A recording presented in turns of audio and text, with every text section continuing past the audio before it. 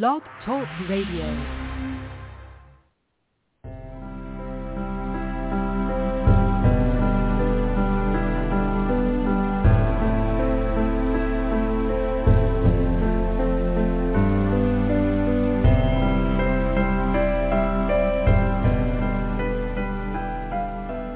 Welcome to Nightlight.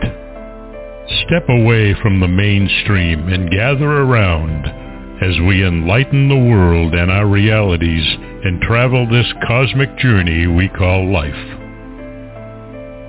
Join us as we share with you and provide that beacon that can guide us all to a better way.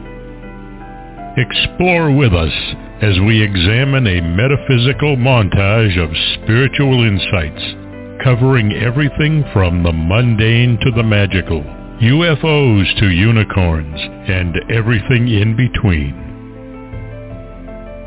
This is a time of awakening, of sharing and evolving, of spreading our wings and soaring on the cosmic breath of creation.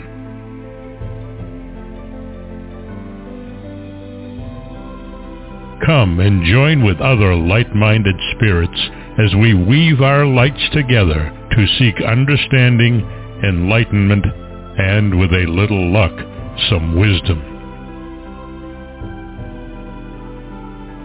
This is Nightlight, a reminder that you are never alone.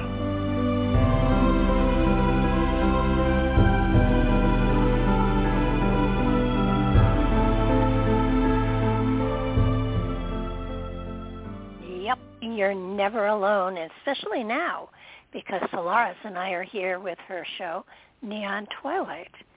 And all of you, I know, most of you have been here before, and I did want to just point out the fact that Solaris is one of the most extraordinary people out there. Her background and her knowledge and her wisdom are absolutely unbelievable. She has 2 shows on Revolution Radio, and she comes here and visits with me it's usually the last Sunday, but we skew it around a lot. But once a month, Solaris and I get to sit and talk, and I can't think of a more warm, spiritual person to share information with than Solaris. She always surprises me. I always learn something. This is one of the shows where I always have pen and paper by me because she'll say something that I either have to look into, check out, or make sure that I absorb it so that I can share it with other people as well. So without further ado, this is her show, actually. It's Neon Twilight, and she is the host. So let me welcome the host to her own show. Welcome, Solaris. Well, thank you, Barbara, and I guess you're my co-host, so it's kind of our show. It's morphed into our show, and I'm so happy to be here. I look forward to this every month, too, and just you're the same. I mean, your energy is so beautiful and lovely, and it's really a pleasure to brainstorm with you, so thank you for having me. Really appreciate it. Oh, well, it's ever since I met you a gazillion years ago, and it was a long, long time ago. How long have you been on the radio now? Gosh, I don't know, at least 12 years, at least. Seems like long ago, doesn't it? Well, it seems a lot longer, but I've only been on the air with Nightlight for 15 years.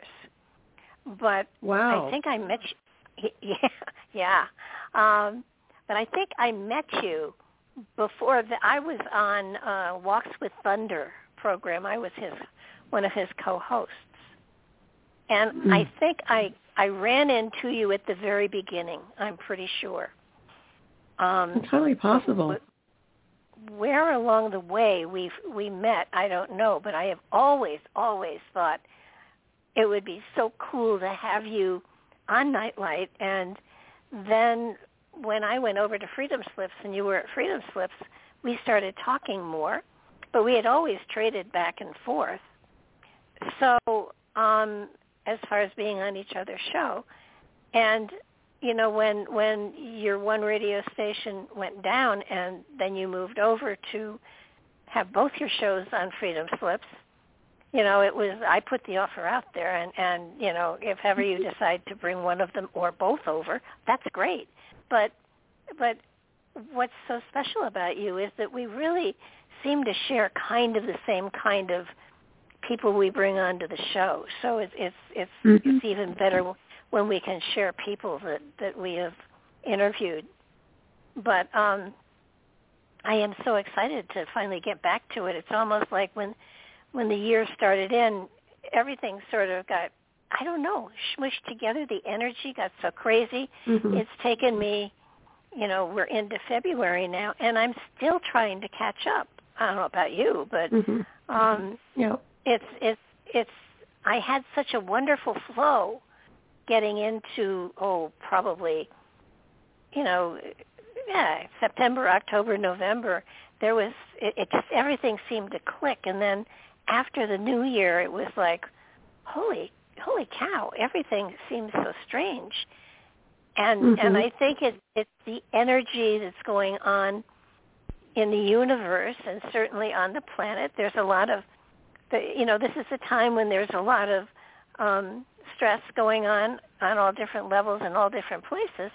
So it just has taken me longer to get my footing than ever before, and maybe because I'm getting old, I don't know, but I don't think that's it. But, no, I think it's the atmosphere. It's the same thing here. Although when I thought about the new year, I thought, well, everything's going full speed ahead now in a different formula. But it seemed like everything was just weird. The weather patterns have been very, very strange. That has been noticed, and especially with the frozen pipes. I had all kinds of issues with the super cold temperatures, and then we just had a ton of snow again. I know it's winter, but still, it seems like it's sporadic and very strange, almost weaponized. So we have that going on. And, it just seemed like things weren't working properly. Little things were going on, just strange, just a little strange, almost like a little inertia. Well, I'm in Tennessee, and we don't usually get, snow and all of that sort of stuff. I had a frozen pipe, too. It flooded my kitchen and my garage. And it was like, what the hey, It was my fault. I didn't unscrew the hose, and I didn't do what I was supposed to do. I mean, the frozen pipe was my fault. Well, and the weather, but it really set me back for sure. But I had looked forward to our topic tonight so much that it ticked me off that we sort of had to shovel it around and move it around, but we're here. And, well, sometimes our topics are unusual, and this is a good one because I think so. I'm noticing there are a lot more books on past lives.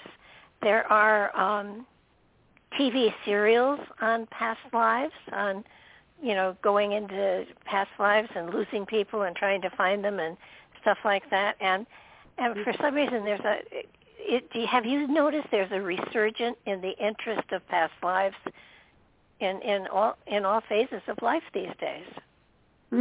Yeah, I think there is. Yeah, definitely. Whether they're seeking some aspect of them from a lost, long-forgotten timeline or something, that's going on.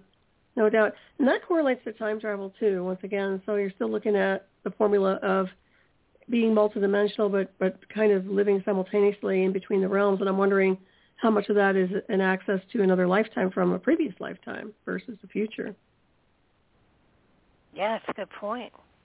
I know I have met in my life one or two people that I just know I have known in a past life.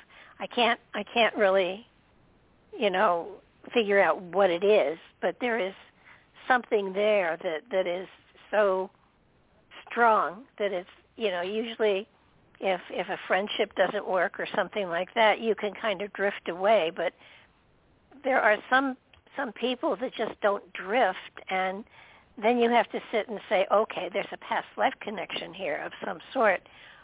What issue are we working out that I can focus on so that I can not bring it to the next life with me? And right.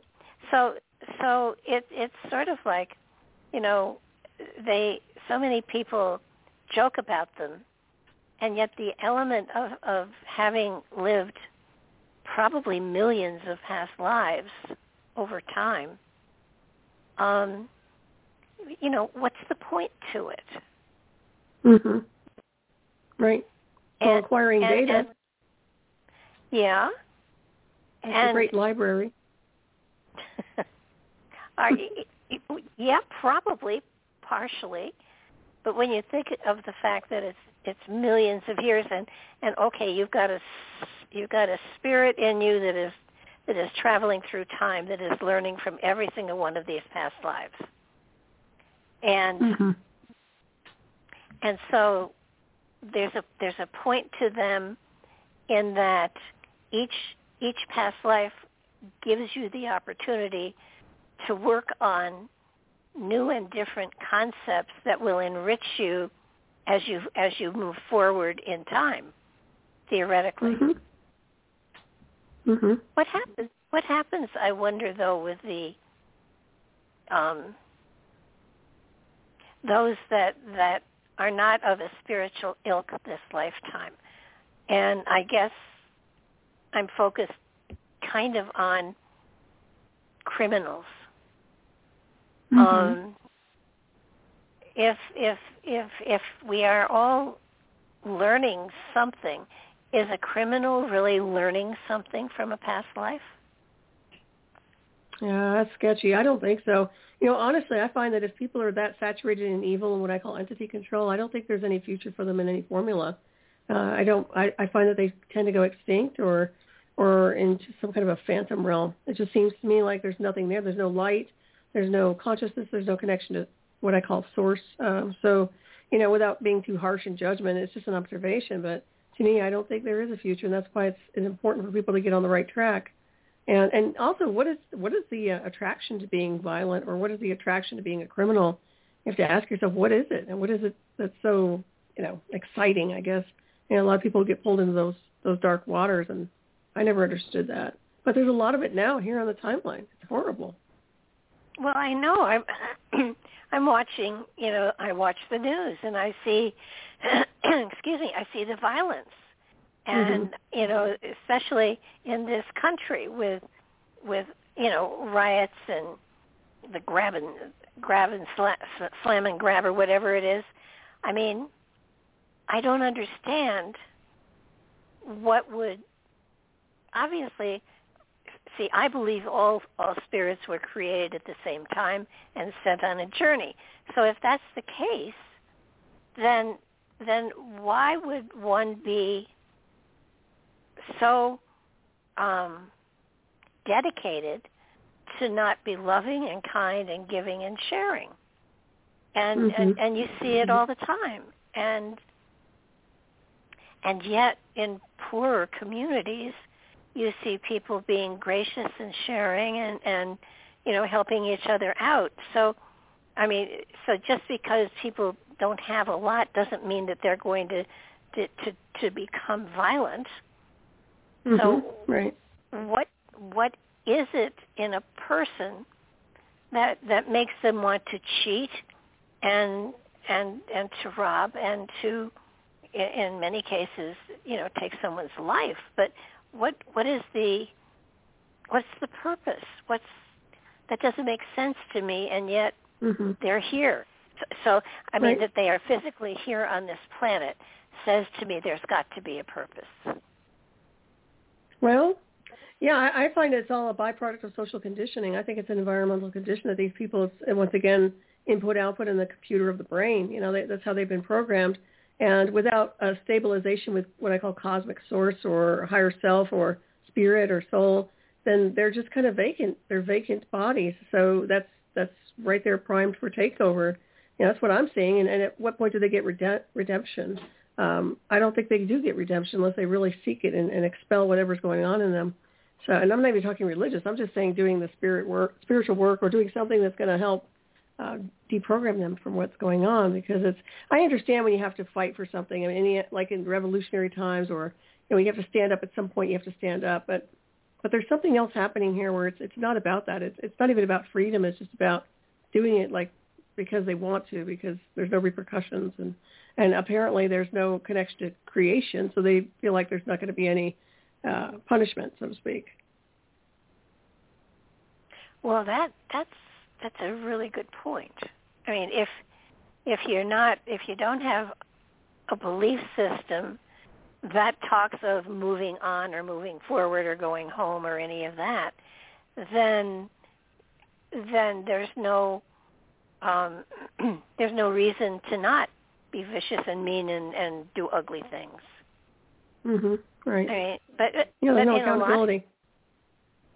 But in a lot of cases, I'm seeing that a lot of the violence, especially that I've been seeing on the news, is young kids who, they've gone to places where there's no, they get arrested, but they walk out and they don't have to, I mean, it's nothing. There's no consequence. Right. And I think that isn't it part of our responsibility as a society to create the consequence of the action? Mhm. Oh, absolutely. Yeah, but it's become more political now to a point where the criminals seem to get away with anything, and the people that are innocent are the ones that are getting, sent up the river or down the river. Yeah.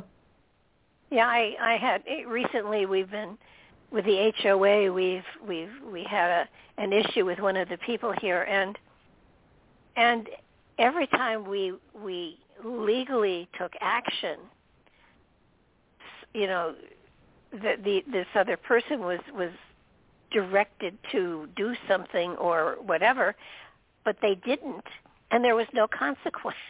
And it got to the point where I complained to my son. I said, I have finally gotten to the point where, at least with some of these civil things, that the law is protecting the criminal and not the person who's trying to be honest. And, he laughed and he said, no, there are consequences. And I said, we've spent 3 years and I haven't seen any here. So, but wow. It's sort of like, I look at humanity as a whole, and I know that we are a race that is very diversified, but we have the same components, Theoretically, there's a spirit in everyone. Theoretically, there's a sense of good and love and peace and all of that. There's that in everybody. How do we find it in those people that don't seem to want to look? Mm-hmm. I mean, how do we That's a good question. how do we convince them to look for it? Right. Yeah, it's hard to say. Well, and when you look at past lives, I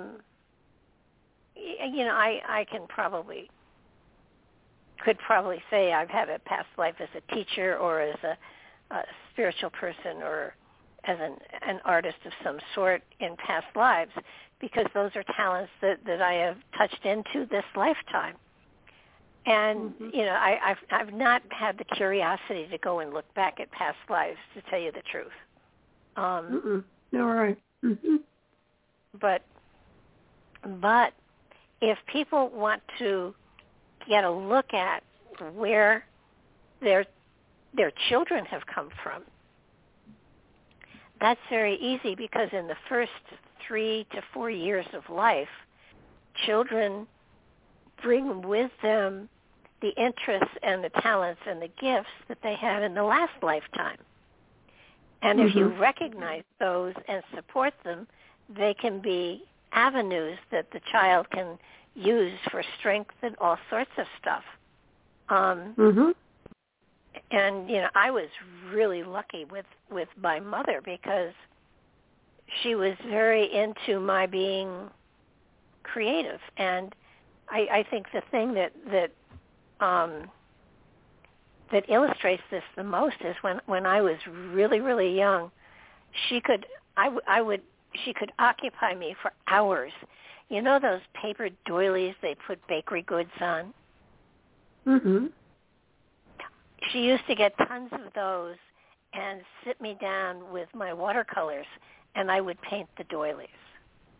And oh, wow. in a way, it would occupy me for hours.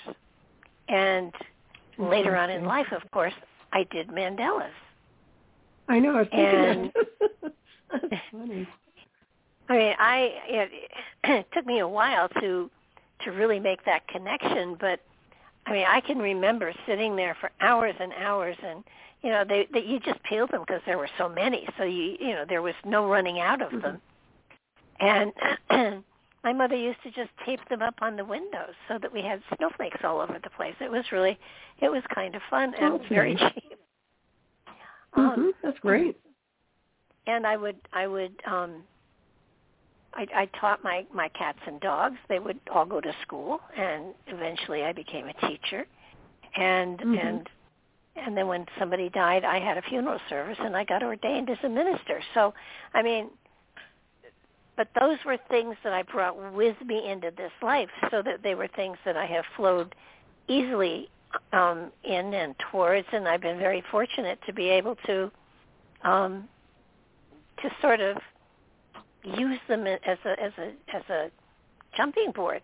And the only thing that I haven't done that I know at some point in time, I played the piano. And I have always wanted to play the piano, and I had lessons for maybe 6 months once, and that was it. But even to this day, I can find myself, playing a keyboard on a tabletop where there's no keys. And, that may be something I take into the next life. I don't know. Do you have anything like that you can relate to? I think it's music. I think music, playing, I was naturally attuned to music as a child, and the illusion of child, I should say. But I always could play instruments by ear. So I had a good ear for music, played the flute. But I was able to play keyboards too, or piano, and pick up on instruments fairly easily.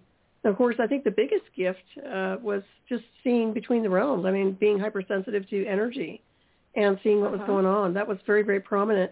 Also, just being able to see people in other timelines. I think we might have had that conversation before, but I can remember being very young and always doing readings for people. They always want me to read for them, and I was young. I mean, asking my advice about stuff, or then I'd see somebody in another timeline, and I'd see them in a whole different outfit, like from another time period. And I'd say something to them. I'd say, yeah, I have a resonance with that. And I don't know if I'm just saying the suggestion, but it was interesting for me to see how people would shapeshift. Or I would see them just for a brief moment in another outfit, like something from another realm. So, I think that's part of it. I think that the work that I'm doing, writing, I'd always been very good at reading early as a little girl. So I would have to say, things like that. So those are I guess this is my skill set. Well, part of it anyway. So then I got in more to the martial arts and that sort of thing when I got older. But I think we embrace all of those. I think all those components are part of us as we exist simultaneously. Some are past lifetime, but some, in my opinion, I think are future lifetime, and almost like training for where we're heading, off planet, where we're heading as we integrate into a whole different realm. So that's just my perception. That could be. I mean, it makes perfect sense.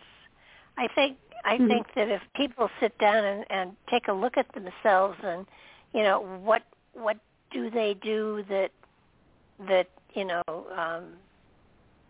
what's their happy place? Where do they go in their happy place? Whether it's cooking or drawing or reading or whatever. And, everybody's got them. And it's a matter of, sitting back and figuring out just what things that give you pleasure that you do that don't bring money, but give you pleasure. And I think that it's. I think the only time I went for a past life regression was a hypnotist once, and the only thing that I got out of the whole thing, and it may be. So, some people could be hypnotized and some people can't be, and I'm not sure which I am. I think I'm a can't, but I have had a recurring vision of being in a Viennese ballroom, dancing a Viennese waltz, swirling around. I can smell the candles. I can feel the material against my skin. I can feel the swoop of the music. And then it's gone. But down to the fact that the dress was blue and there was lace on it, and the whole thing, and I had sapphires and diamonds on. I mean, the whole thing. I see the whole thing in the blink of an eye, and wow. Can't figure that out. Did you ever pursue that? Like, how you remote view. I wonder if it's worth the look insofar as just dialing in and seeing what that is about and where it leads. That might be something really that in my spare time. Yeah, I mean, you would be under hypnosis. It's just a matter of just being, just lucid in the experience of information. I mean, I think I know my partner, but I can't place them in my life yet. Mm-hmm. And I'm wondering if, as soon as I make that connection, if the whole thing just completes itself and goes away. It feels like it's more a reminder of something than anything else. Mm-hmm. And it sounds like a joyful moment too. Oh yeah. Did you feel that? Yeah, it seems like it. I'd kill for the jewelry. I mean. Mm-hmm. That's right. Bling bling, baby.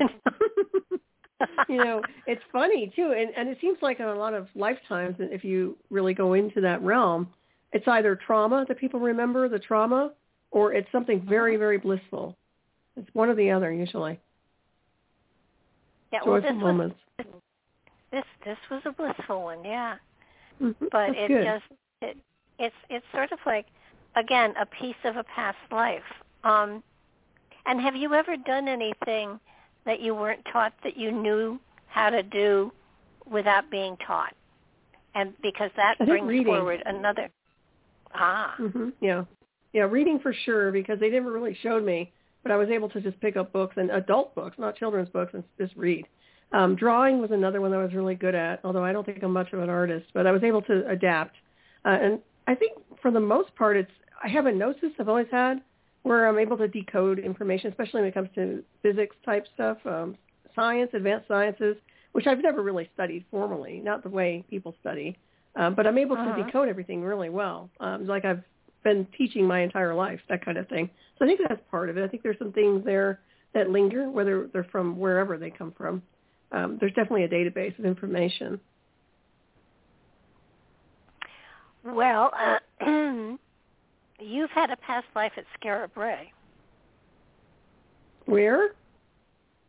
Scarab Ray. Scotland?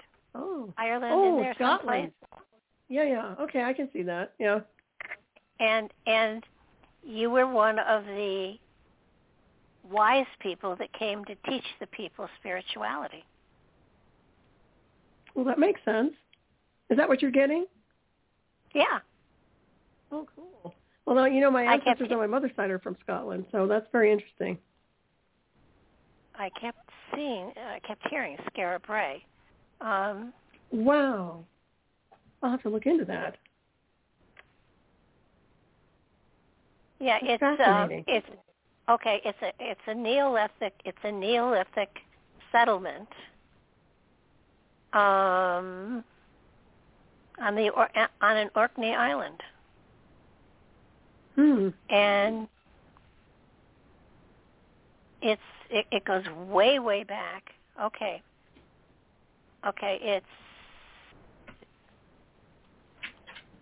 it was founded in 3180 BC to it was founded about 5,204 years ago. Okay? Wow. And Scarab Ray is where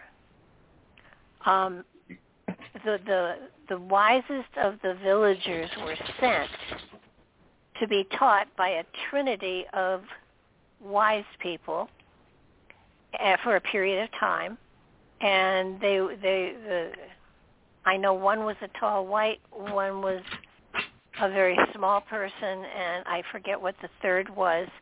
And they would come and teach for a period of time, and then they would leave, and then they finally didn't come anymore.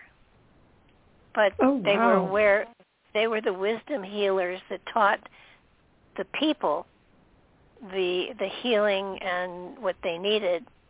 Yeah, Skarabrae. Skarabrae. Well, thank you, Mark Eddy, by the way. Yeah, that's so cool. I resonate with that. I've never heard of that. Yeah, he did. He texted it. There's a book about it. Oh, wow. How wonderful. Well, I'll definitely have to read into it. But that makes a lot of sense. I kept hearing Skarabrae. Wow. I'll definitely look into that. Thank you. Yep. Oh, that's no problem. Cool. Yeah, You're so cute. Was not my... You were one of the tall I've never heard of it, too. Oh, God. What's that? It's an amazing... It's a magical place. The stonework is still there. It was uncovered in, I don't know, a number of years ago. And when they excavated it, they found that they even had toilets in it. It's in a really primitive place. 1850, a storm hit Scotland, and the storm stripped the earth from this knoll, and there was a whole little city there, kind of town, city, whatever. And it's really amazing. It's magical. And the teaching that went on there was amazing, because it was teaching that was done intuitively. It wasn't done, it was very primitive, obviously, 5,000 years ago. So it was intuitively shared with and taught to the people from the towns and villages that came to learn, and then they were sent back, and the wise people disappeared, and then they would come back again. I don't know how often, but on a pretty regular basis, and people were sent from all over to be taught there, and then take the teaching back to their villages. Wow, that's fascinating. Very interesting. It's funny, I've never heard of that. Have you interviewed anybody about that? Anybody who's written a book on it, or no? You have? Yeah, there's a book. There's a book on it. Partially. Mark, do you know? Yeah, he does. He's texting. Here he is on Skype. Well, he says the Orkney Islands structures were earlier than Stonehenge. Wow. Thank you, Mark. That's pretty fascinating. Yeah, let me see. Skarabrae. Yeah, no, you were one of those teachers, for sure. You were there. Skarabrae. He said Laird Scranton wrote on it, or, yeah. Yes, he did. He did. That name does Very good. resonate. Thank you, Mark. He's quite the scholar, Mark, too. Well, he's really good at remembering stuff. I lose stuff pretty easily. He can usually pull me back onto track. He's a good cosmic librarian. Yeah. Oh, yeah. No, he's really sharp on that stuff. Every now and then I will say to him, "Is there a reason I'm not going to call this author or not?" And he'll tell me what the reason is. Oh, how funny! No, he's amazing. He's got an amazing mind, and he does. He does. Go ahead. No, he just sent me a text. He goes, "I want my pay quadrupled for doing the show prep." Oh, sure. No problem. Just get a hold of the treasurer and tell her I told her it was okay. Because the author is usually dead. He's on a roll. He's funny. No, that's true. That's true. I find books that oh my God, I find so many books that I think would be wonderful, and only to find out that the author is dead. And wait a minute. Hold on. Yeah, go ahead. Are you there? I think I may do a whole series of shows on the author's dead, but I read the book anyhow, and talk about some of these books because their titles are so fabulous. Right, and you can also almost kind of channel it. You can almost interview those authors in the different realm and see how it comes in, see what they would say. I think that would be kind of fascinating. It would be. Something to think about. It would be. Mm-hmm. Yeah, I'm scheduled through July, but I might do that because there are some books that I just really dearly want to read, but the author's not around anymore, so it's kind of like, I don't want to pontificate on their work, but maybe I do. Maybe I want to put my 2 cents worth in. Yeah, I would kind of look at that. I actually think that's something about it that seems, because they're in another state of being, in my opinion, so maybe you'll kind of just dial in and see what happens.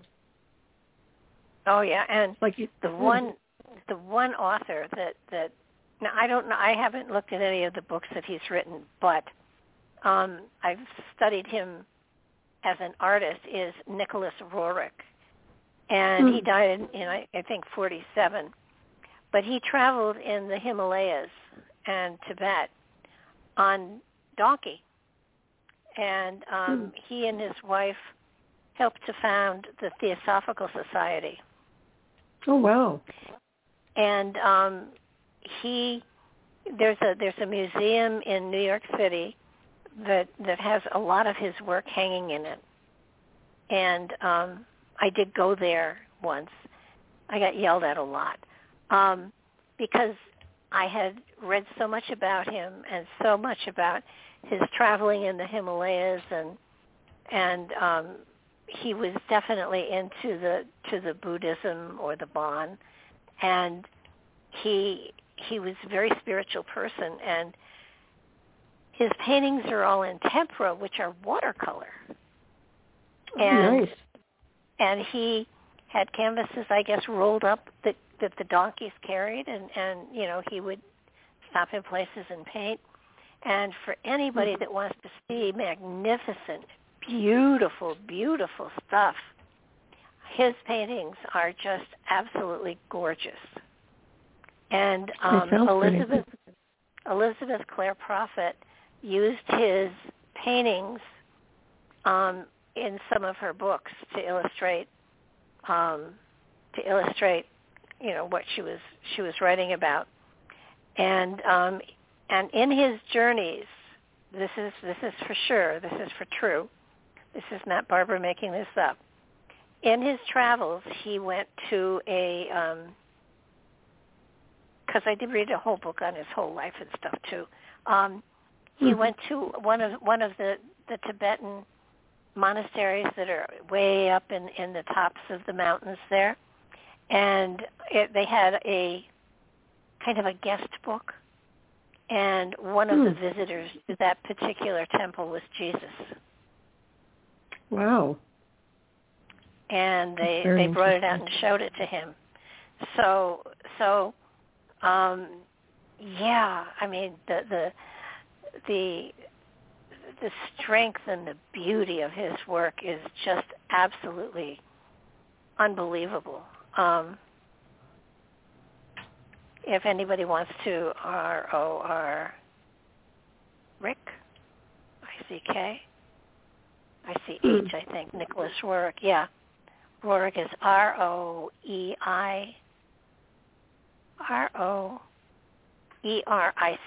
Nicholas Roerich. And it's the paintings just absolutely,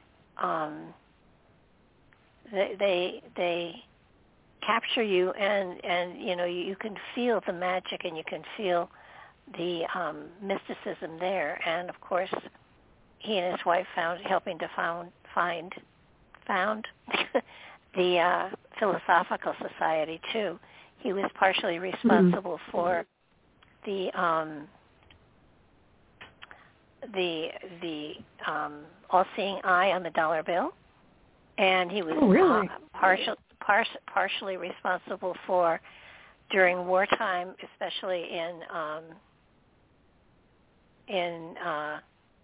during wartime, they had markings on the roofs of hospitals so that the planes, and the agreement that the planes would not bomb them. Oh, really?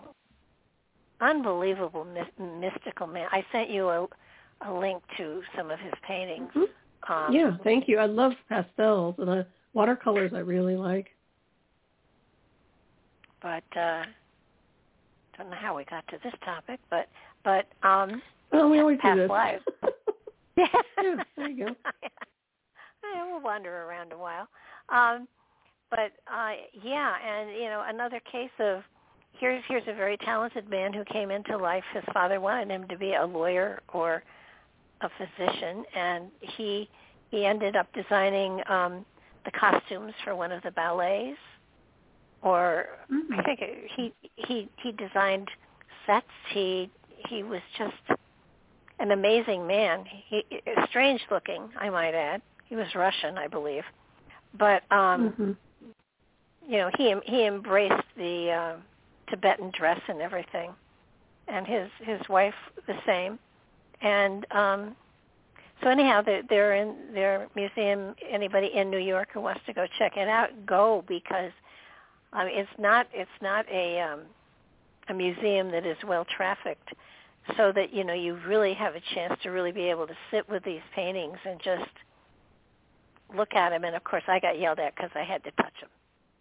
And I'm like that too. Don't they have? I had to touch. Don't they have them roped off, Barbara? Not enough. Really roped off. Okay, I did that once with some kind of an Aztec thing. It was a long, long time ago. But it felt the energy, the vibration when I touched it. It was amazing. I had to touch it. Couldn't help it. There is a monastery in New York City, right on the edge of the city, and they have a lot of old stuff there. But they had a tapestry of a unicorn, and this was another case of got yelled at and kicked out. Had to touch it. Had to touch it. I mean, they were very nice about asking me to leave, but they did ask me to leave. Why? Just because you touched it? Yeah, it was a huge tapestry, and the unicorn was not the kind of unicorn that I think about. I think of a great white stallion with a horn on its head, and at the time that this tapestry was created, which was hundreds and hundreds and hundreds of years ago, there a unicorn with a goat head, actually, with a horn. So it was definitely not the pretty unicorn that I would think of, but yeah, right, originally the unicorn was not the kind of animal that we think about, with like a Pegasus or anything. Mm-hmm. Unicorns, I think they're described actually in the Bible, and they're a pretty ugly animal. Is that right? Huh. Yeah. I always think of them as the pretty ones too. Yeah. Does the Bible describe unicorn? Because I think, no, it doesn't give us a concrete description. They're just mentioned in a general sense. Right. I like the way they look now. But yeah, I love unicorns. They're beautiful. Well, yeah, if you're talking about it, it doesn't. Oh, it says here, the King James Version of the Bible uses the term unicorn in several passages. All of these references seem to refer to a well-known wild animal, probably of the ox species. Like I said, they weren't originally pretty, so it's kind of like, okay, it's logical they missed the ark, but but it would, but I think that's one of the things about when you're near something that has an energy. There are lots of paintings and reliquary old stuff that is just old stuff. But some of this stuff, some of the paintings, some of the symbols and things like that, some of the objects, you just feel the need to reach out and touch them, and that's how I felt with his paintings, for sure. He wrote a lot too. He wrote a lot of spiritual stuff, and they have a lot of their writings that are there for sale at the museum. But it's a nice. beautiful museum, and it's in a brownstone, and it's very unobtrusive, and it's right by, as I recall, it's kind of right by one of the rivers that surrounds New York, and it was hard to find, but when we found it, it was just, you walk in and you feel the age, and you feel the spiritual stuff that's there, and it's very quiet, and you just know there's something very special here. You go into the Metropolitan Museum, and it's different. And while they've got stuff that I would love to touch, they have it all behind glass. There's no way you can get close enough to it to really suck it in. But this was a special place that I would go back to, and I am a New Yorker at heart. I didn't grow up in the city, but I was born in New York and very close to the city most of the time I lived there, and I wouldn't voluntarily go there now because it's so different, but I would definitely, there are some things that I would like to touch. If you could think of anything in history, object-wise, that you could touch and not get in trouble for, discovered or not, but what would it be? That's a good question. I don't know. I'm really big on moon rocks and stuff like that, so have to be something like that, a moon rock. But I think what's that?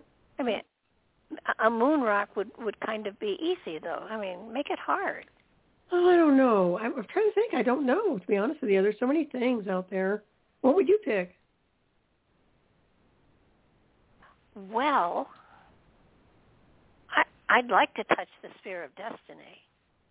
Oh, that's cool. But they never found that, right? Yeah, well, they think they have. Well, I know there's a fake and there's a real one, so I don't know which is, but yeah, I think they did find that. I'd also like to touch the Ark of the Covenant. Yeah, that'd be all right. I mean, I'd like to, but more than the Ark, I would like to touch the breastplate that the priest had to wear, because it had those 12 gems in it. And I wouldn't mind rubbing my fingers across those 12 gems, because they must speak volumes as far as energetics and stuff like that. Let's see, what else would I love to touch? I'd like to. It's funny. I wouldn't mind touching the Hope Diamond. I don't want to wear it, but I'd like to touch it.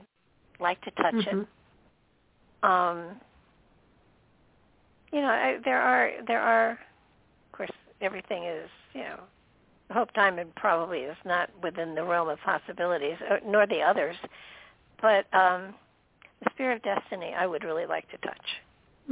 That sounds interesting. Yeah. Because I know that the nail that they say was on the true cross, you don't know if Helena really found it or not. So you don't know. I would love to touch. Yeah, that would be interesting, just to get the vibe off of it, right? Yeah. Yeah. Because there for are some things reason, out there. Yeah. Go ahead. Yeah, for some reason, there's something about the energy in something that if you can touch it, you get a charge of some sort from it. Yeah, it communicates. Yeah, it's almost like an interface. Absolutely. Yeah. No, I totally agree. That's why I'm like that too. I can draw the energy in, but it is nice to handle it, see what it's about. Isn't there a curse on the Hope Diamond though? Oh yeah. Anybody who wears it dies. Yeah, or their life falls apart. So you wouldn't wear it? Yeah, no. No. I just. Well, there's a DeLong ruby too that's in the Museum of Natural History, along with along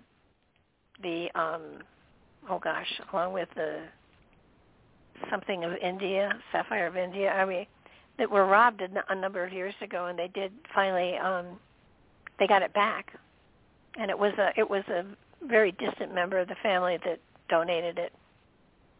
I called the Museum of Natural History once, and I gave them my name, and I said, "You have a family gem there, and I want it back because you let it get robbed."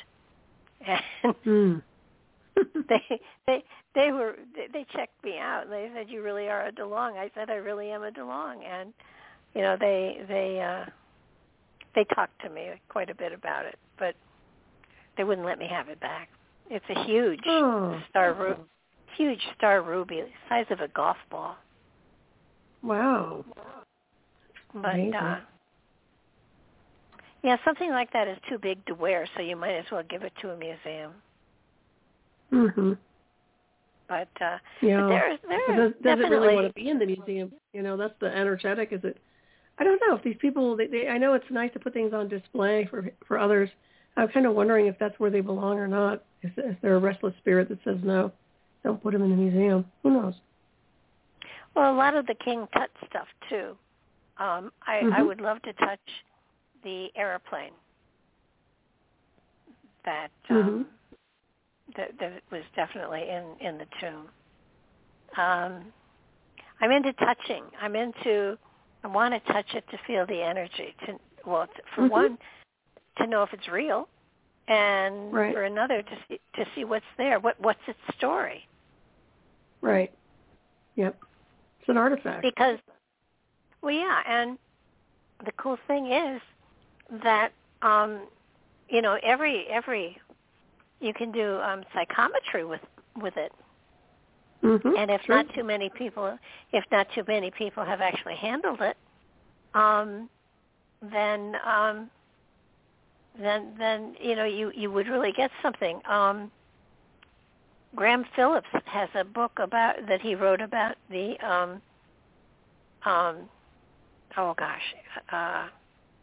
it's an onyx little bowl that they think that Mary had fragrance in it that she used that she rubbed on Jesus before they closed the tomb up, and he said he has literally found an alabaster cup that he says is from that particular time frame.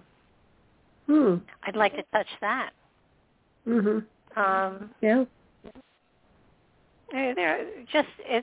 into touching. I'm into pulling energy from. I'm into finding out what the story is. That's why I love antique jewelry, because you always get such a cool feeling from it. Oh yeah, definitely. And books. Sometimes you can find some really good old books. Oh yeah, absolutely. Yeah, I like that. It's they keep the things that really do have. I mean, I understand why. I mean, look at Plymouth Rock is almost gone because people have chipped so much off of it. I've got it.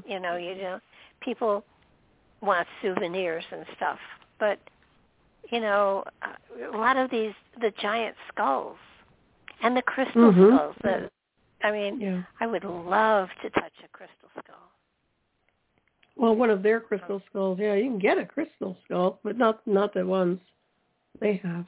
Yeah, I'm not sure those are really the ones, so I'm not sure what the story is insofar as are they credible or not? Are these crystal skulls really what they say they are, or just kind of a conversation piece? A lot of them turned up in museums about the same time frame. Interesting. And they were kind of almost like left on the doorstep, like an orphan. So there's a story about the 12 crystal skulls, and I'm not sure if it's fiction or if there is a real legend about 12 skulls. Mm-hmm. Are you familiar with that at all? I'm really not. I didn't really dial into that. I have heard about it, and there are people that claim that they have these ancient skulls, these crystal skulls, but like I said, I'm not sure if they're actually that old. I'm sure there's some kind of a resonance energetic, but once again, it's like a tulpa, so if you project the energy into it, I'm sure they're going to get some kind of a feedback or some type of a communication, or at least they think they do. So, and especially people are constantly looking at it, they're imprinting the energy around that skull, and that would also create some kind of an energetic to communicate, if you ask me. So it would be interesting to see what these people have done with these. Oh, go ahead. Yeah, well, no, you're right. There's the Hedges one that is quite famous that supposedly was found in South America by this guy's daughter, and then he died, and then I think she no longer has it in her possession. I think she may have passed, and someone else is the custodian of it. But again, it's quartz, and quartz is used in radios and stuff. So it's easy to imprint. It's easy to utilize it as a transmitter or a saver, I think that in a lot of the chambers that Patrick and I saw, they were mostly of granite, which had a great deal of quartz in it, which means that it could store something. So it could be a storehouse of some sort, a library of some sort. And I'm not sure that anybody really has looked into that aspect of the chambers that are around the Northeast that we did Secrets of the Stones about. But there are a lot of stories about, a lot of the artifacts that are around, and I would like to really, I want to handle them. I want to touch them. I want to feel what they have to say. Have you done a great deal of psychometry at all? I haven't done a whole lot of it. Usually I can read pretty well without having to pick up anything or hold it. But I do get vibes off of certain things, energetically speaking, antiques, this, that, and the other. And I have my own collection of crystals that have their own unique frequencies. But that's another thing, like crystal balls, same thing. People have imprinted all that too, psychically. So there's all kinds of energy and messages people could probably obtain when you're, handling these things. But yeah, I haven't done that much psychometry. But I have had some interesting vibrations off of jewelry, just antique stuff that I didn't get a good vibe on it, and I probably wouldn't want it in my house, that kind of thing. Oh, wow. Yeah. That was when I was younger, though. I really haven't been doing a lot of that. I just kind of am what I am these days. But, yeah, I pick up on everything. I was like a magnet. I pick up on everything. Well, I sort of do, too. But it's just, I have a crystal ball, and it came to me strangely. They had a gem and jewelry show at near where I was living. And I can remember going and seeing the crystal ball and picking it up and holding it and, said to the man, asked how much it was, and it was much more than I could buy. And, gave it back to him, and I kept going back and holding it, and I kept, I did the back and forth, and I finally said to him, I don't have this kind of money on me now. Can you hold it for me? And he said, why don't you just take it and pay me when you can? Wow, and nice. I looked at him and I said, are you sure? And he said, I think it belongs to you. You'll pay for it. And I did. But it came to me that way. And that's good. I have found stuff like that does happen to me on a pretty regular basis. There was a moonstone ring in an antique shop. My mother and I used to antique a lot because we just loved antique jewelry and stuff. And there was a local antique shop, and we went into it, and there was this moonstone ring, and I looked at it, and I said, "Ooh, that's my ring." And we knew the owner of the shop, and she said, she told us how much it was, and I said, "Well, maybe it's my ring for another lifetime. It's certainly not this lifetime. I can't afford that." And we went back into the store maybe three months later, and I looked and I said, "Oh, you still have my ring?" And she said, "Yep, I'll make you a deal." And she brought it down, but it was I couldn't. No. I said, "No, it must be somebody else's because I can't afford that." We went back about 4 months later. I said, "You still have my ring?" And she said, "Look, I'll cut the price in half." And I said, "I can't afford that. I'm so sorry, and I'm not playing with you." And my mother looked at her and said, "She's not playing with you." A year later, we walk in, and she said to me, "I know, you're here for your ring. How much can you afford?" And I told her, and she sold it to me. And she said, "Never claim a piece of jewelry here again." She said, "No one would even look at it." Oh. And it's my ring. Wow, that's interesting. It's so cool. It really is. It's a favorite Sounds ring pretty. of mine. You said it's moonstone, right? Moonstone's beautiful. Yeah, it's very nice. Yeah. Yeah, no, it's really a pretty ring. But, I don't do that often. But I have found that there are times that things come to you when it's your time to have them. Now, I've got the crystal ball. I have to admit, I've never seen anything in it. Yeah. But I have, holding it, gotten impressions. So I guess everybody uses their tools in a different way. Yeah, I think so. And plus, you have the vision already, so it's not like you're really needing that to see anything within it. Actually, if anything, it's just going to amplify your own psyche and your own third eye. What you're able to see through your own psychic vision, if you ask me. But is it quartz? Oh, yeah. Yeah, quartz is nice. Nowadays, they have just glass. They don't even make really good crystal balls anymore, from what I've seen. It's just, a glass ball. It's not the quartz ball like the old way. Well, it's hard to find quartz without the inclusions in them. Yeah. And this one has no inclusions in it. But still, it's a long time ago. There was a meditation tape that was going around, and of course, I still don't have it. I wish I did. It had beautiful music going with it, but it took you through a quartz crystal and all of the colors and all of the shapes. It was a beautiful meditation. And every now and then I remember it, and I think, geez, it would be fun to have that, to go through that again, because it was such a beautiful journey. It was just enlightening. Oh, nice. You could probably create that again yourself.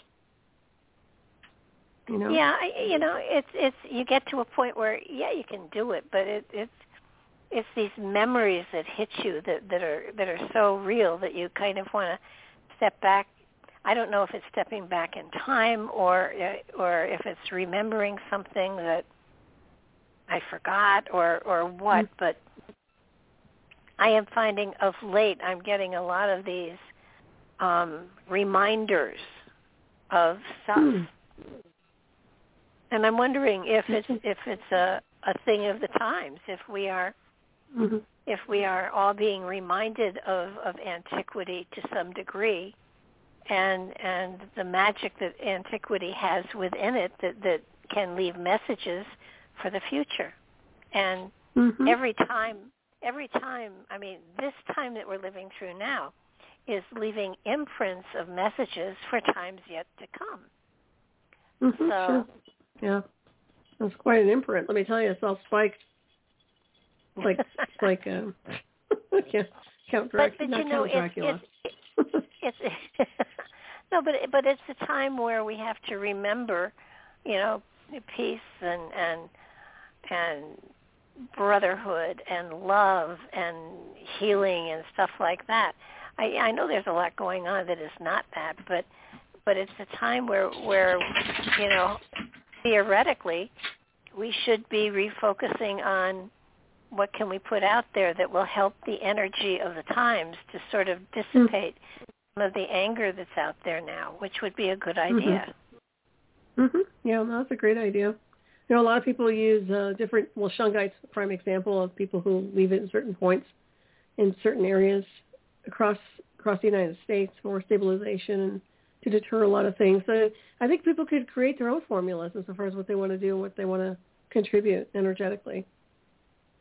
Even with crystals, you know, they could do everything, even the group healing, you know, where people want to project energy and utilize it for a higher good or a benefit for the global collective versus just one group. Well, you know, we've done that before. Oh, yeah. There were, a long time ago, there was a peace chamber. Let me see. They were called peace chambers. And they were okay, there are peace chambers still around the world. Yeah, and I was part of this. It's called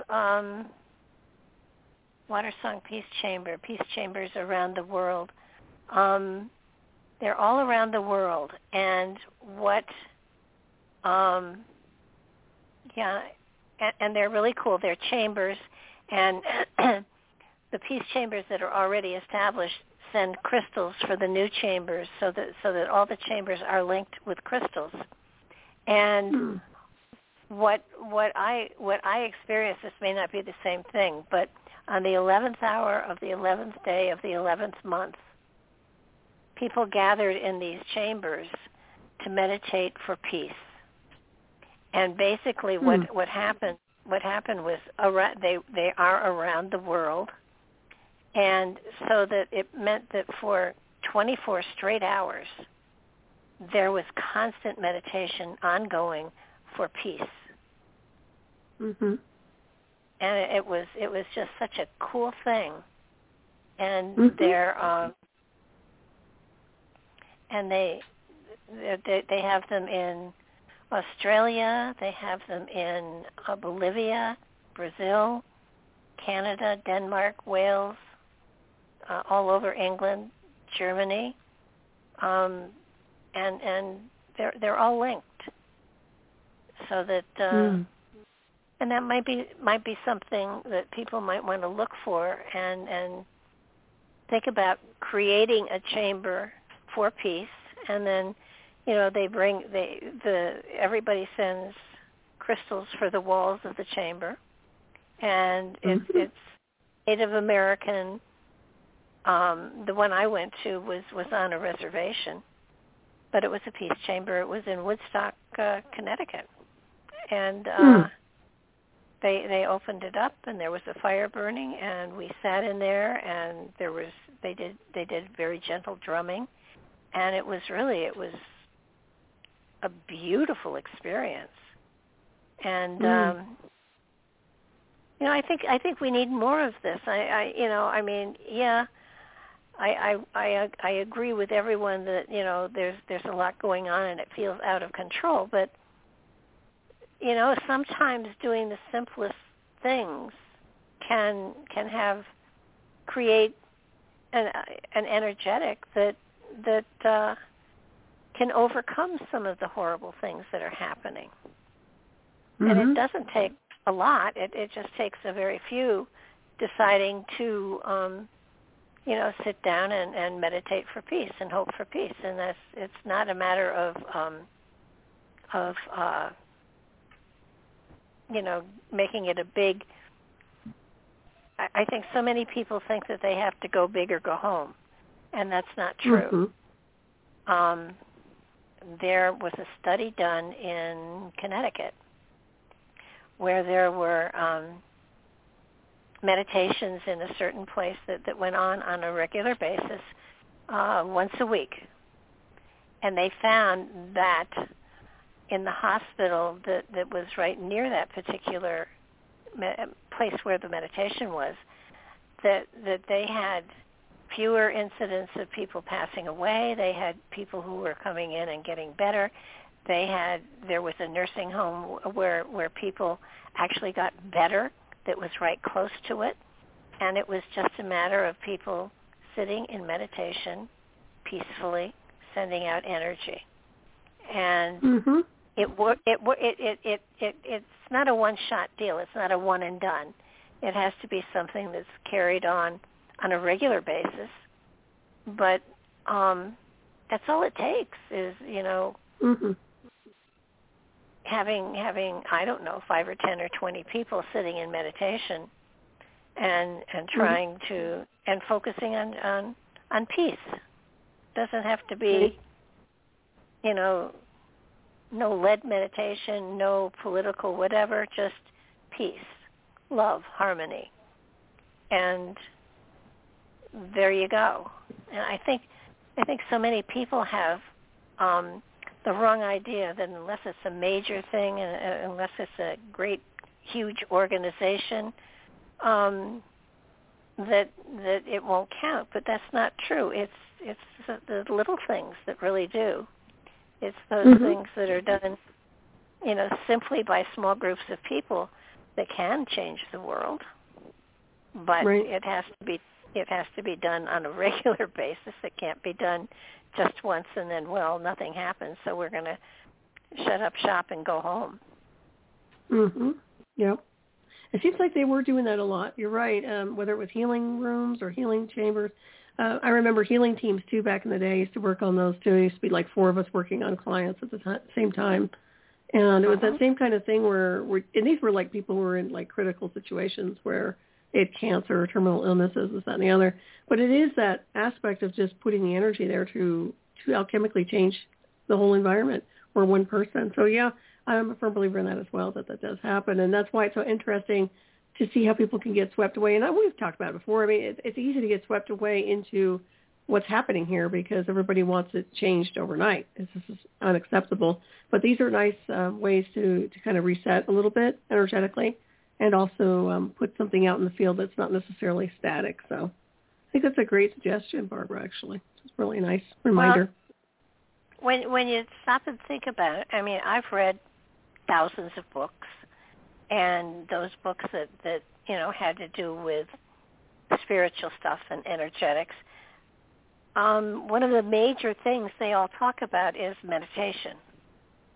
And I can't, and when I talk to the authors, they all bring up meditation. That meditation is what got them over the hump. That meditation is what enabled them to go forward. That it was meditation that changed their life. And I think most people don't realize that meditation is very simple and very easy, and you don't have to meditate for 2 or 3 hours a day.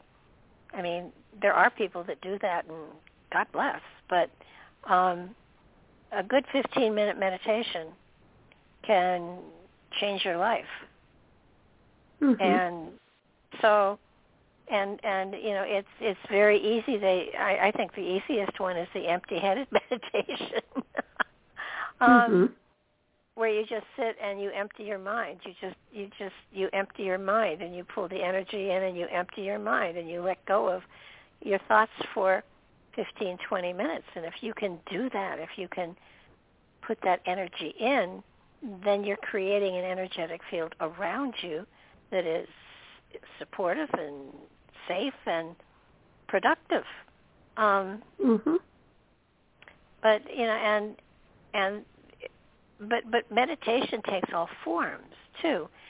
You don't have to be sitting in a certain position. You don't have to be oming. You don't have to. I mean that is another kind of meditation, and for some people that's absolutely a magnificent form of meditation. I've meditated doing needlepoint that was laborious Mm-hmm. and repetitious. And once my rhythm was gotten, my mind was free to wander, and it did. And it was amazing what you can accomplish when you're not thinking but allowing stuff to come to you. Exactly. I agree. Well, even running on a treadmill. I mean, little things like that, or running outdoors. It's the same thing. Absolutely. You get into the zone, but the zone can be a running meditation. It can be a lot of different things. But yeah, totally.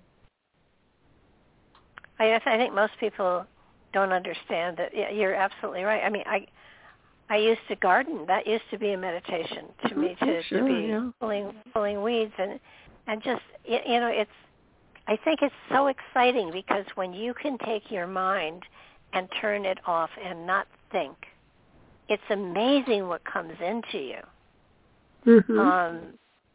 I mean, magic happens. It truly does, and you're energized by it.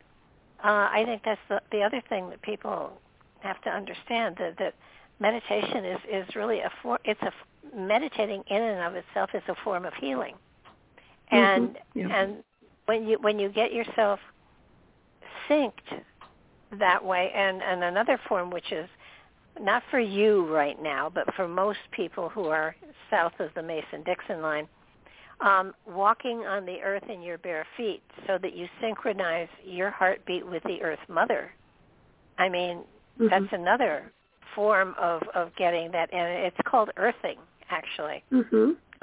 They tried to make a science out of it. The reality is, it's if you walk barefoot on not on concrete but on soil, you eventually will synchronize your heartbeat with that of the earth. And if you stop to think about it, the Native Americans didn't have the diseases until, of course, the Europeans came. But they were very healthy, and they didn't have a lot of the problems that you know are part of society today. So that earthing does help you as well. It keeps you healthier, and you know it's a matter of getting yourself into a point of flow. You use the right word. It's a flow. It's a zone. And once you're in that zone, magic happens. Yeah, definitely. Very peaceful stream of consciousness, yeah. But are you see? You know, I'm not seeing around here. I used to see. Of course, maybe I'm not looking in the right places, but I used to see that there were meditation groups where people would get together and meditate, and I'm not seeing that anymore. Are you seeing it at all? Not really. I think a lot of people are into yoga. You know, they do their own little classes. That is meditation to some degree. But yeah, it's unless they're doing some kind of online, there are a lot of online groups that are doing group meditation. Maybe that's part of it. Yeah, maybe I just haven't been looking in the right places. A lot of it, though, you know, is yoga. And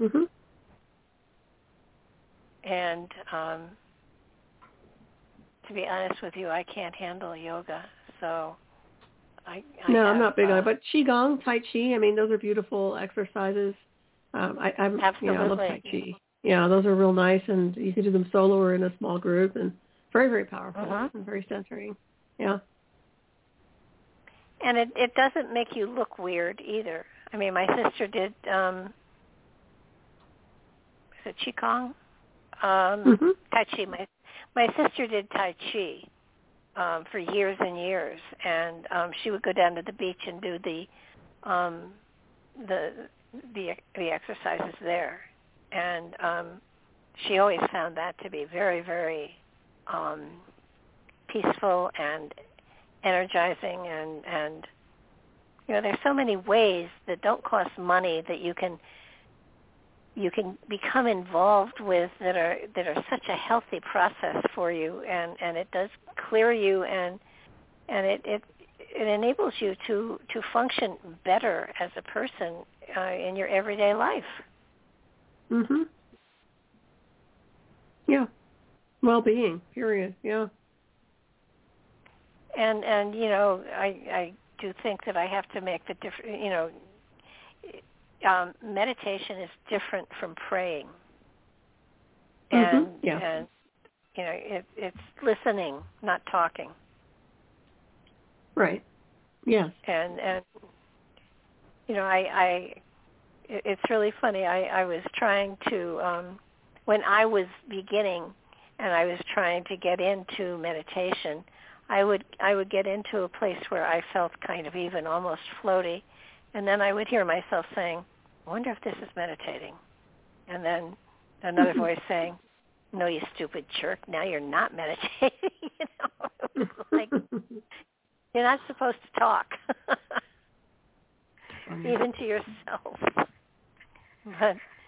But it does, you know, you can kind of breathe into it. There's so many different methods out there that you know, I highly recommend it. Lots of times people say they don't have time, but that's not true. You can always make time for meditation, always. Whether it's you know, there's always time. And if you take the time to do the meditation, then a part of you is going into another rhythm that changes your focus on life, and it takes you into new direction, and it alters your thought patterns, and it does in a good way. And it takes you out of being selfish into being selfless. And that doesn't mean that you give everything you own away and walk the streets with a tin cup and a sheet on, but it does change your perspective tremendously. And I say all the time to people that you create your reality by your perspective of it. Meditation helps you to have a more positive view on everything, and it's something that you know, it would be a good idea for people to take a look at, or even for a once a year, finding those meditation chambers and experiencing, you know, sitting in one of those meditations. It's really cool. I mean, I went to an ashram once, and it was amazing. The person who was the leader of it was there at the time, so there were over 1,000 people there. And when the Om went up, it was just amazing. It vibrated you. I was not able to sit the way they were requiring people to sit, so I couldn't really be a part of it. But it's not necessary to have. I mean, that's what they required, and so, you know, that's what was required of you. But going to you know, one of those places where the chanting happens is really the vibration of it. It gives you the shivers. It's so cool. So it depends on what you're looking for, and I think today especially, because things are so strong and crazy, that finding a place where there is a peaceful energy that can kind of swaddle you slightly against all of the craziness that's going on is a good idea. Oh yeah. I think a lot of people have a lot of stress, a lot of I don't want to say PTSD, but that is going around.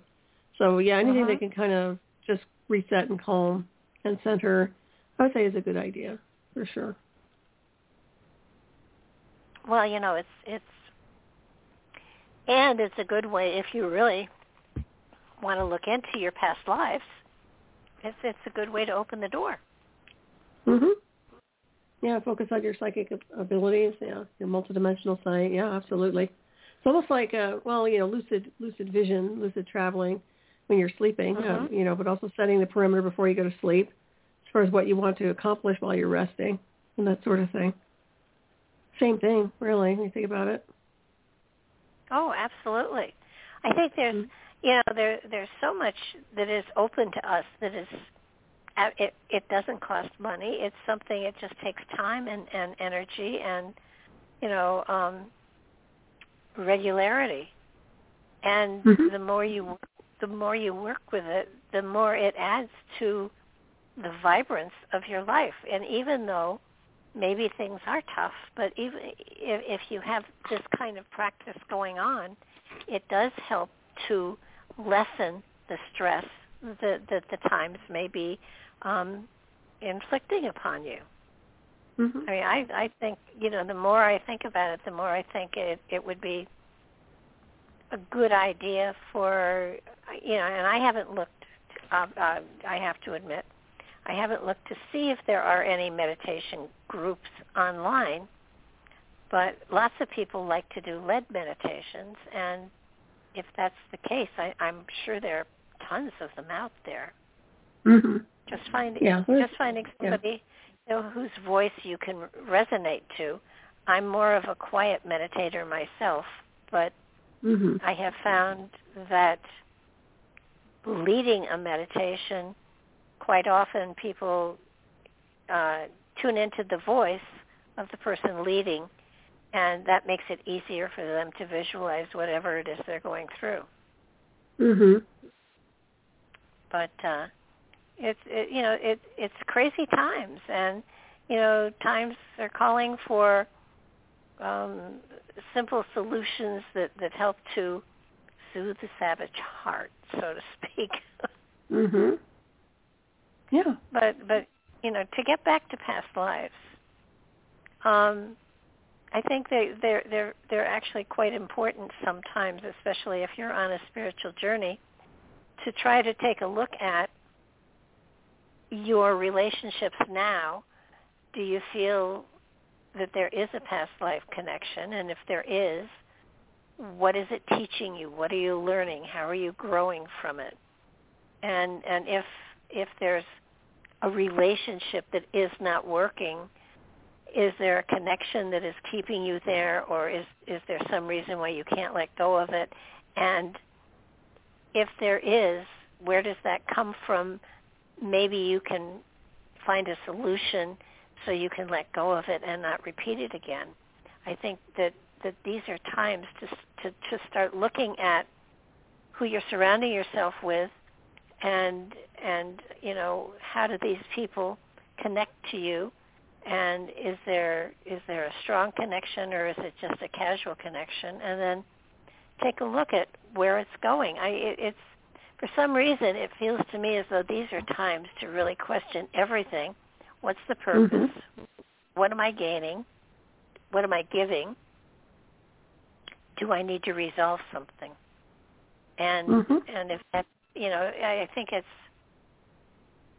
I don't know if it has to do with the cycles of the earth, the yugas that we're in. I don't know if it's got anything to do with what, but for me it just feels like this is a time where we all need to kind of not suffer through something, but question and find the answer, and then create the solution. Mhm. Oh yeah, absolutely. I agree with that. I don't believe in suffering. That's not okay. No. But it's sort of like, especially with relationships, I'm finding people are having difficulty with relationships, and sometimes there is a past life connection, and if there is, then you need to sit down and figure it out, and figure out what kind of karmic debt is here, and can I resolve it? Is there something I can do to make this easier?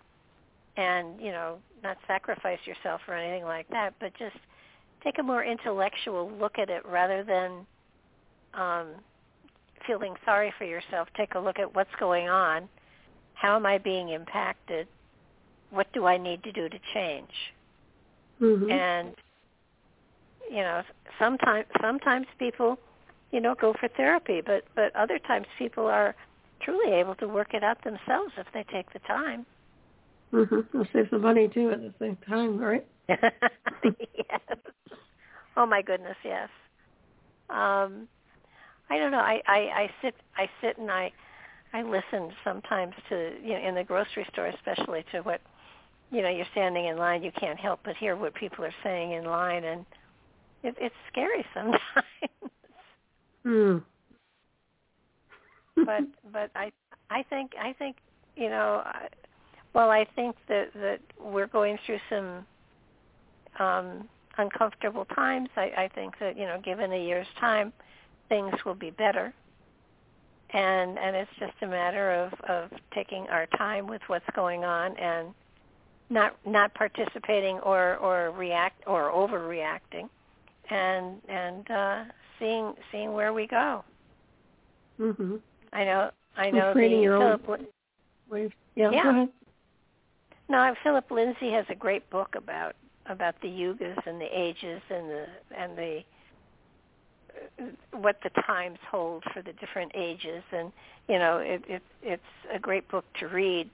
Does it kind of gives you the understanding that we do go through different ages, different time frames, where society as a whole spends, 1,000 years maybe in one time frame period where the energies go one direction and then they move into another level, and we're just going through a tough one, that's all. And hopefully we'll come out of it, but we will. I mean, and we'll all come back, and it'll be a whole nother time, and there will be other challenges. I guess every time frame has its own challenges, and we're dealing with the challenges that we have now. Yeah, it seems like a lot of the challenges are linear. That's the thing, everything here is it's just a linear program. If they go beyond that vibration, it's not there. That weirdness, the polarity consciousness, everything that people are kind of polarized with is going to be there, in my opinion. So I think that's what we're looking at is frequency and changing the field, changing the frequency of each being to a point where they're detached from whatever's here. I really find that we will be moving into a whole different field of energy at some points but that has a lot to do with the frequencies. It's what people do, how they walk on this realm, and what they want to do to change their vibration. Meditation is part of that to some degree, but there are other ways to shift gears too. And, and sometimes maybe, anger does move energy, so it's not necessarily a bad thing. It does change. It's the rage that kind of makes things a little bit crazy, but yeah. So it'll be interesting to see who's going to step up into another field of energy versus just wallow and get swept away, Well, the cool thing is you get swept away, you'll come back again. I'm not coming back here, but yeah. Not my place. Not my place. I'm a firm. I have it confirmed on so many levels. It's not even funny, but yeah. We'll see. We'll see where it all ends up. It's the big galactic center. Is there a big galactic center out there? Is there like Star Wars? Oh, that? Yeah, I don't know if it's a Star Wars version, but there is definitely something beyond this one for sure. I just find that it's time to go home. I just find that all of us are being signaled and summoned to go home. So we'll see where that heads. And home is different for everybody. That's the thing. Right. That's true. Yeah, very true. Yeah. I mean, it's not all the same home. I kind of, one of my favorite shows that I've been watching is Resident Alien. I don't think I've seen that.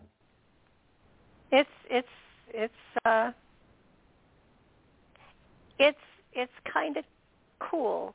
An alien crashes on the planet. He's come to destroy the planet because humanity isn't worth saving, and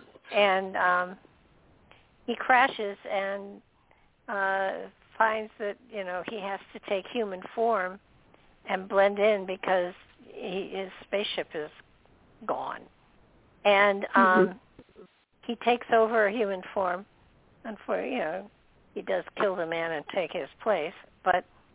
And it's how he learns how to deal with humanity, and in the community, small community, obviously, only one young boy can see him in his true form, and at first, scared, and then they become friends, and then they work together to try to send a signal to the aliens' home planet to not come and destroy humanity. And but it's fascinating how he reacts to being human, and it's quite funny. Mm-hmm. And I think they've done 2 seasons. I think the 3rd season is starting shortly. Mm-hmm. But it's really it does give you, it's another, I've always thought that television and movies, but especially television, has prepared us for what's coming next. Mm-hmm. And if you look at Star Trek, the things that were so unusual with Star Trek, doors that opened for you and closed, tricorders that you could talk to people with. I mean, all of those things that were far ahead of their time at the time that Star Trek came out are now things that we all, we see and we do and we participate in without thinking. Mm-hmm. And what I'm wondering if maybe some of the, not the movies, because the movies are too scary and they're too sensationalized and they're meant to scare you, but some of the TV shows, this Resident Alien one is there's an alien among us, and I'm wondering, and I believe there are aliens among us, to tell you the truth. Well, we are aliens. in. However you want to describe it. That's part of my book, Alien Intelligence. but in a sense, Yeah, but that's true. And so I'm wondering if you look at what are popular shows out there that are, supposedly just fictional fluff, if there isn't more to be said to them or contained within than just pure entertainment, if there isn't a message there that, this is coming, pay attention. Mm-hmm. You're gonna have to deal with it. Mary Joyce had I can't remember exactly where it was, out west someplace, where there was theoretically, according to her article, a place in the mountains where there was almost like a way station for extraterrestrials, and they were basically humanoids, so that they would go into what they loved to do, the women, was to look in the catalogs and then go into, I think it was Nevada, whichever it is, and they would be able to blend in, and it was kind of like an amusement park almost for them. So that I think that probably is true. And she apparently talked to a soldier who was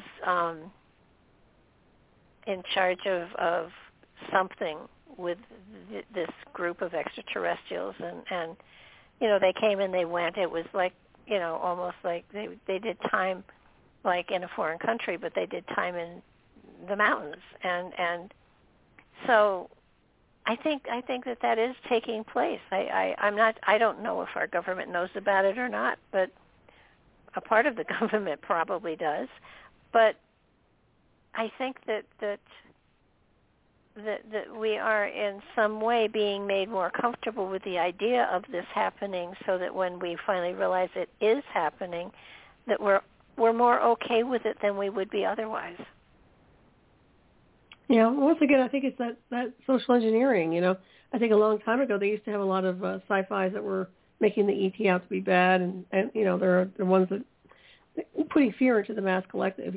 War of the Worlds comes to mind, a lot of other things, but it's the same aspect of we've never been given the truth. So once again, the masses don't have the truth. I mean, they can get little Easter eggs of what might be and what's a possibility through media and entertainment, and movies, but they don't really know. And those of us who actually do know that our cosmic origins are extraterrestrial. That's all there is to it. And whatever they want to describe themselves as they walk this world, well, that's fine. But it's not who they are. And until they know who they are, they're never going to get anywhere, if you ask me, because they have to understand a bigger scenery. And that comes with a bigger database, a different way of communication, more gifts enhanced. I mean, so many things. So it will be interesting to see how far that goes. What I have noticed is that there is a bottlenecking of information, and obviously, there's censorship that's severe when it comes down to extraterrestrial intelligence and the types of technology I'm familiar with. So we'll see. But I'm not going to hold my breath on any of these departments. I think everybody's on their own journey, and they'll figure it out. They have to figure it out. I don't think there's any more time for them not to. No, I agree. It's just, but in a way, isn't it kind of very similar to, in an extreme, somebody from I don't know, New York trying to function in Australia. Mhm. I mean, it's a whole different. It's a whole different world. I watch a thing on opal hunters, and it's fascinating how their mind and stuff. But do you know, I have trouble understanding what they're saying, and I know they're speaking English. That's funny. Yeah.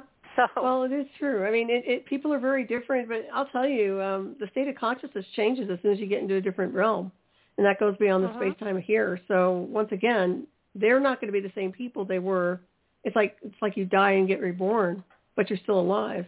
So, yeah, it's interesting, isn't it, how things are here, and there's so many different types of people, beings, whatever you're going to call them, and different cultures and this, that, and the other. But the bigger scenery is something that they're oblivious to their own futures. They really don't. Oh, yeah. I think they should start calibrating for that. I really do. So however they do it, we'll see. Well, yeah, I mean, you drop somebody down in the middle of the jungle in South America. I mean, there are still tribes there that we haven't discovered. And, their way of life, their value system, everything is so radically different from what you would find in a big city that it's almost like it's another world. And so I think that it's alien to them and it's alien to us. And so if you brought in another planet or people from another planet, you'd have the same thing. I mean, I can't imagine. I can't imagine being dropped on another planet where the language is so different that I have nothing to relate to it, or the political or the social mores. In this resident alien, he had to learn how to eat with a fork.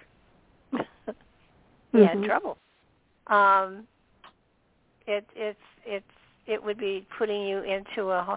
It's like taking you and putting you 300-400 years ago into any culture in Europe.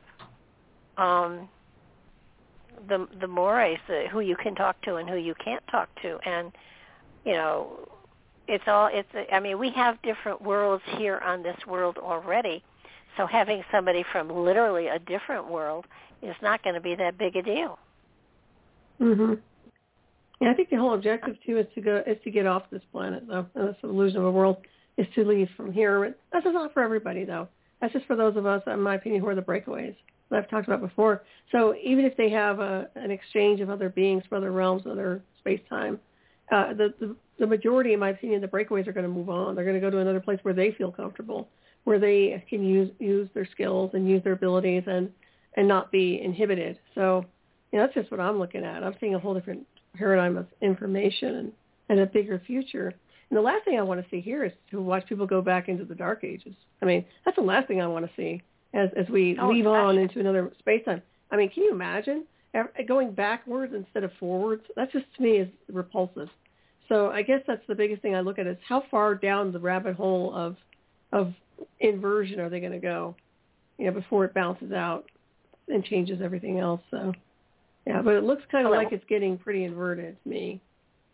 Well, it is. But if someone from another world, do they have the same kind of journey that you do or I do? Well, that's an interesting question. I don't know what the journey would be. I mean, when you think about the linear part of here, we're not supposed to be on this linear journey, in my opinion. So navigating through the cosmos is a whole different area, a whole different state of being and state of consciousness. So I'd have to say no. They probably don't have the type of weird polarization because they're not in this type of a linear realm.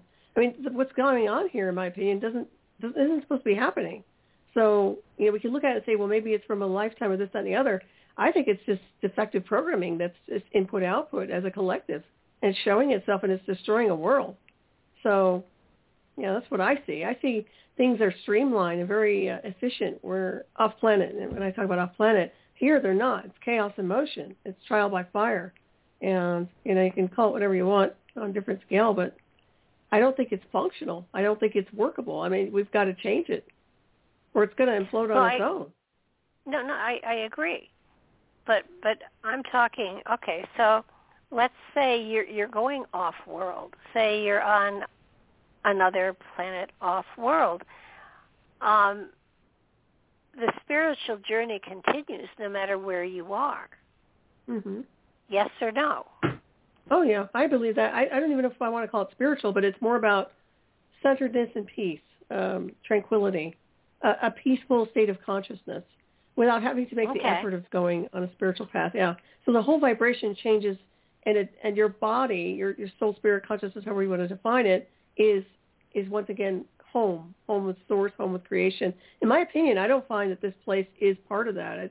Or whatever has happened here is not. It seems to me like it's been damaged in some way, or there's just something that's not in resonance. The field is not in resonance. So I guess that's what I'm seeing. And I guess that's one of the reasons when I look and I choose to navigate off-world is because the energetics are what I need in my own biosuit, in my own being. Uh-huh. Does that make sense to you? Yeah, it's really about going home, and home isn't here. And that's what I mean by you can go home a million lifetimes here. You can live here. You can interact. You can find people you love. You can distract yourself. You can do all kinds of things to make you busy and keep you busy. But in the end, are you really wanting to be here? Saying we don't physically die when we leave, but it's that, that's what I see. It's like, I feel like I'm in a room where I'm just keeping myself busy and preoccupied watching the world go crazy. And instead of being more productive, I could be a lot more productive off planet. No doubt about it. Well, I've always said that my home was the center star in Orion's belt. That's where I feel like home is for me. And yeah.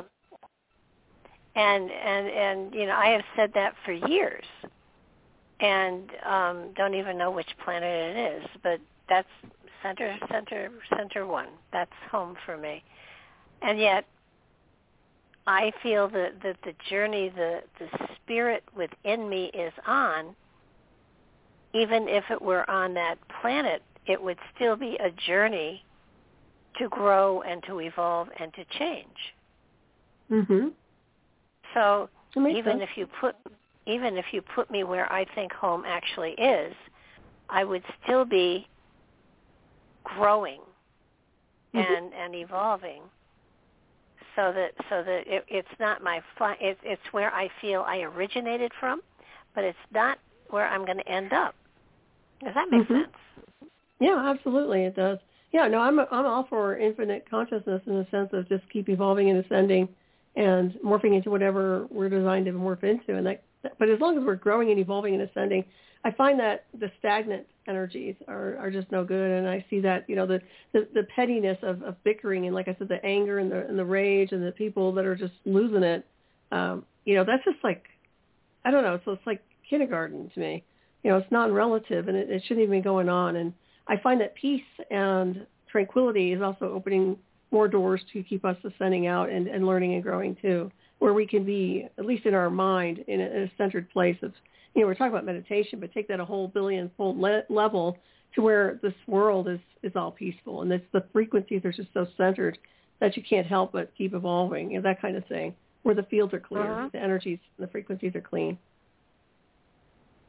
I wonder sometimes if the Earth is maybe a clearing station. In other words, it's a place where you come to get your head straight, and then you move on and you move forward. That it's not meant to be the end place. It's meant to be a transfer station, kind of. Mm-hmm. I've heard people call it that before.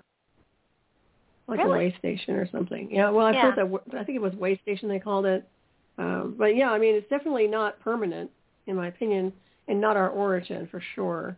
So, and I don't even think we have to be here to work anything out karmically. I really don't. I think that this has been I find that it's been an error. I know it sounds strange, but I feel like this has been a mistake to some degree. That what's happened here in the weaponization and the types of games they've been playing is actually not anything that's been approved by any cosmic design. So it's almost rogue.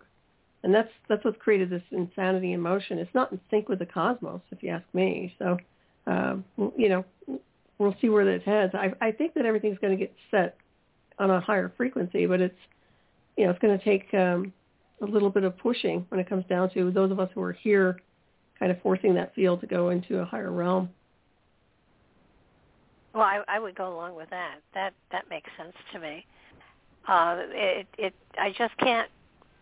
can't believe we're going down a rabbit hole. I would like to think we're going up a rabbit hole and coming out of the darkness. And maybe it's kind of like they say, you have to hit bottom before you can go up. But that doesn't quite make sense to me. I'd rather not hit bottom. I'd rather it's unnecessary. It's like a detour. No, I agree with you. I agree with you, Barbara. It's like a detour. It's like they've set all these different obstacle courses and created detours and distractions and obfuscations on purpose.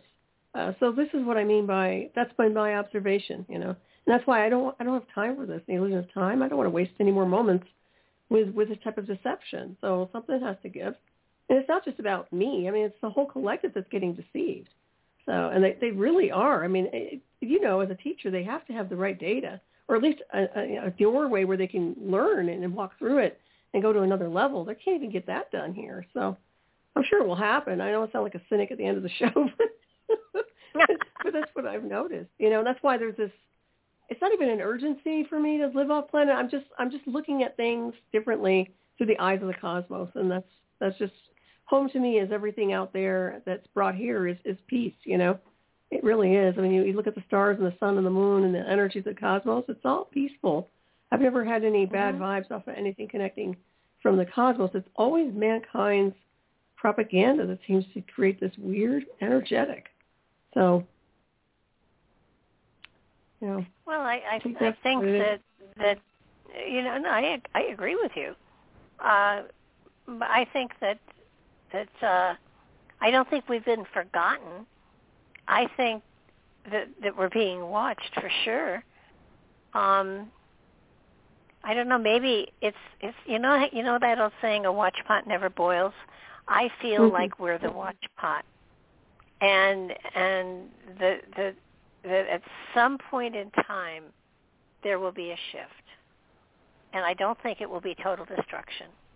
I think that at some point in time, consciousness, or enough people will have the level of awareness that they drag everyone else with them. But I do feel that we're not going to boil over. I do feel that we are going to find that peace, that sense of brotherhood, for want of a better word. I think it will come. But I don't think we're there yet, but I think it will come. And it's I don't know what it's going to take, but I do feel that it will happen. I don't think that the purpose of the planet and all of the spirits that are on the planet is we're not the garbage heap. We're not Gehenna. So it's a matter of struggling to find the right direction, and enough of us are struggling so that, I think more people today are trying to find that light, trying to find that peacefulness, that trying to find that direction to go so that let's face it, years and years ago we would have been burned at the stake. Now we're not burned at the stake anymore. So I think that it's not a matter of hammering it into people's minds. It is a matter of getting information out there so people can find it, and once they find it, then apply it to their own lives. I think that will happen, and I do believe it. I do believe it is happening in places. It's just not fast enough for me.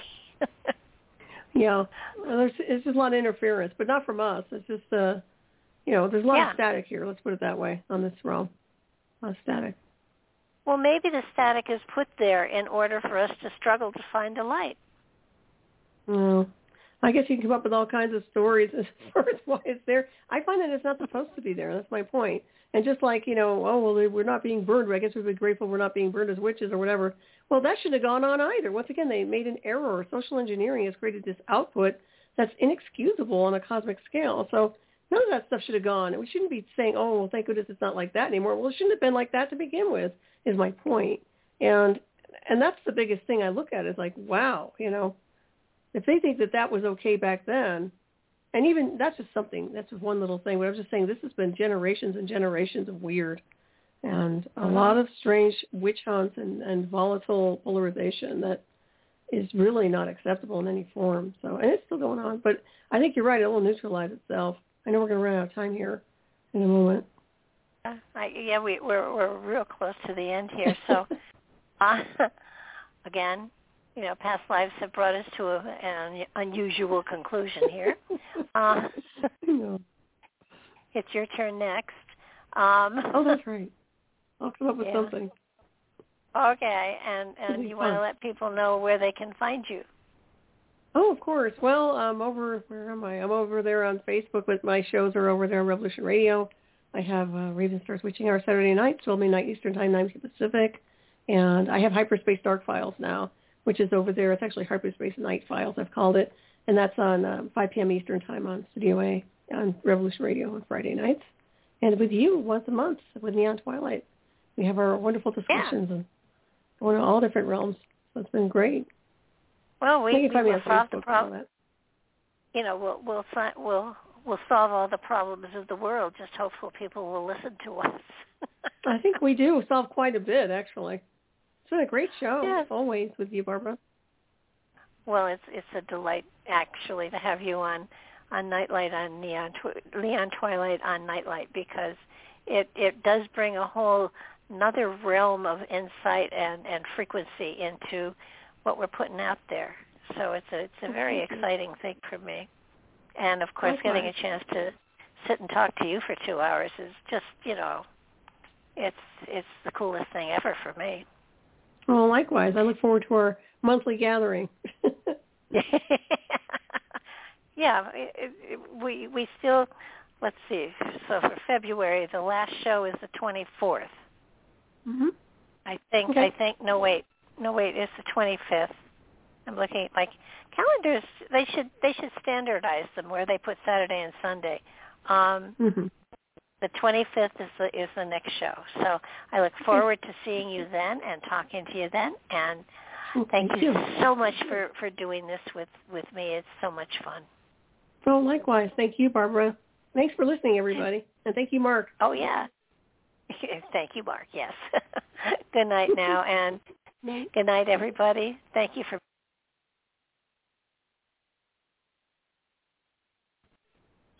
With Lucky Land Slots, you can get lucky just about anywhere. Dearly beloved, we are gathered here today to... Has anyone seen the bride and groom? Sorry, we're here. We were getting lucky in the limo and we lost track of time. No, Lucky Land Casino, with cash prizes that add up quicker than a guest registry.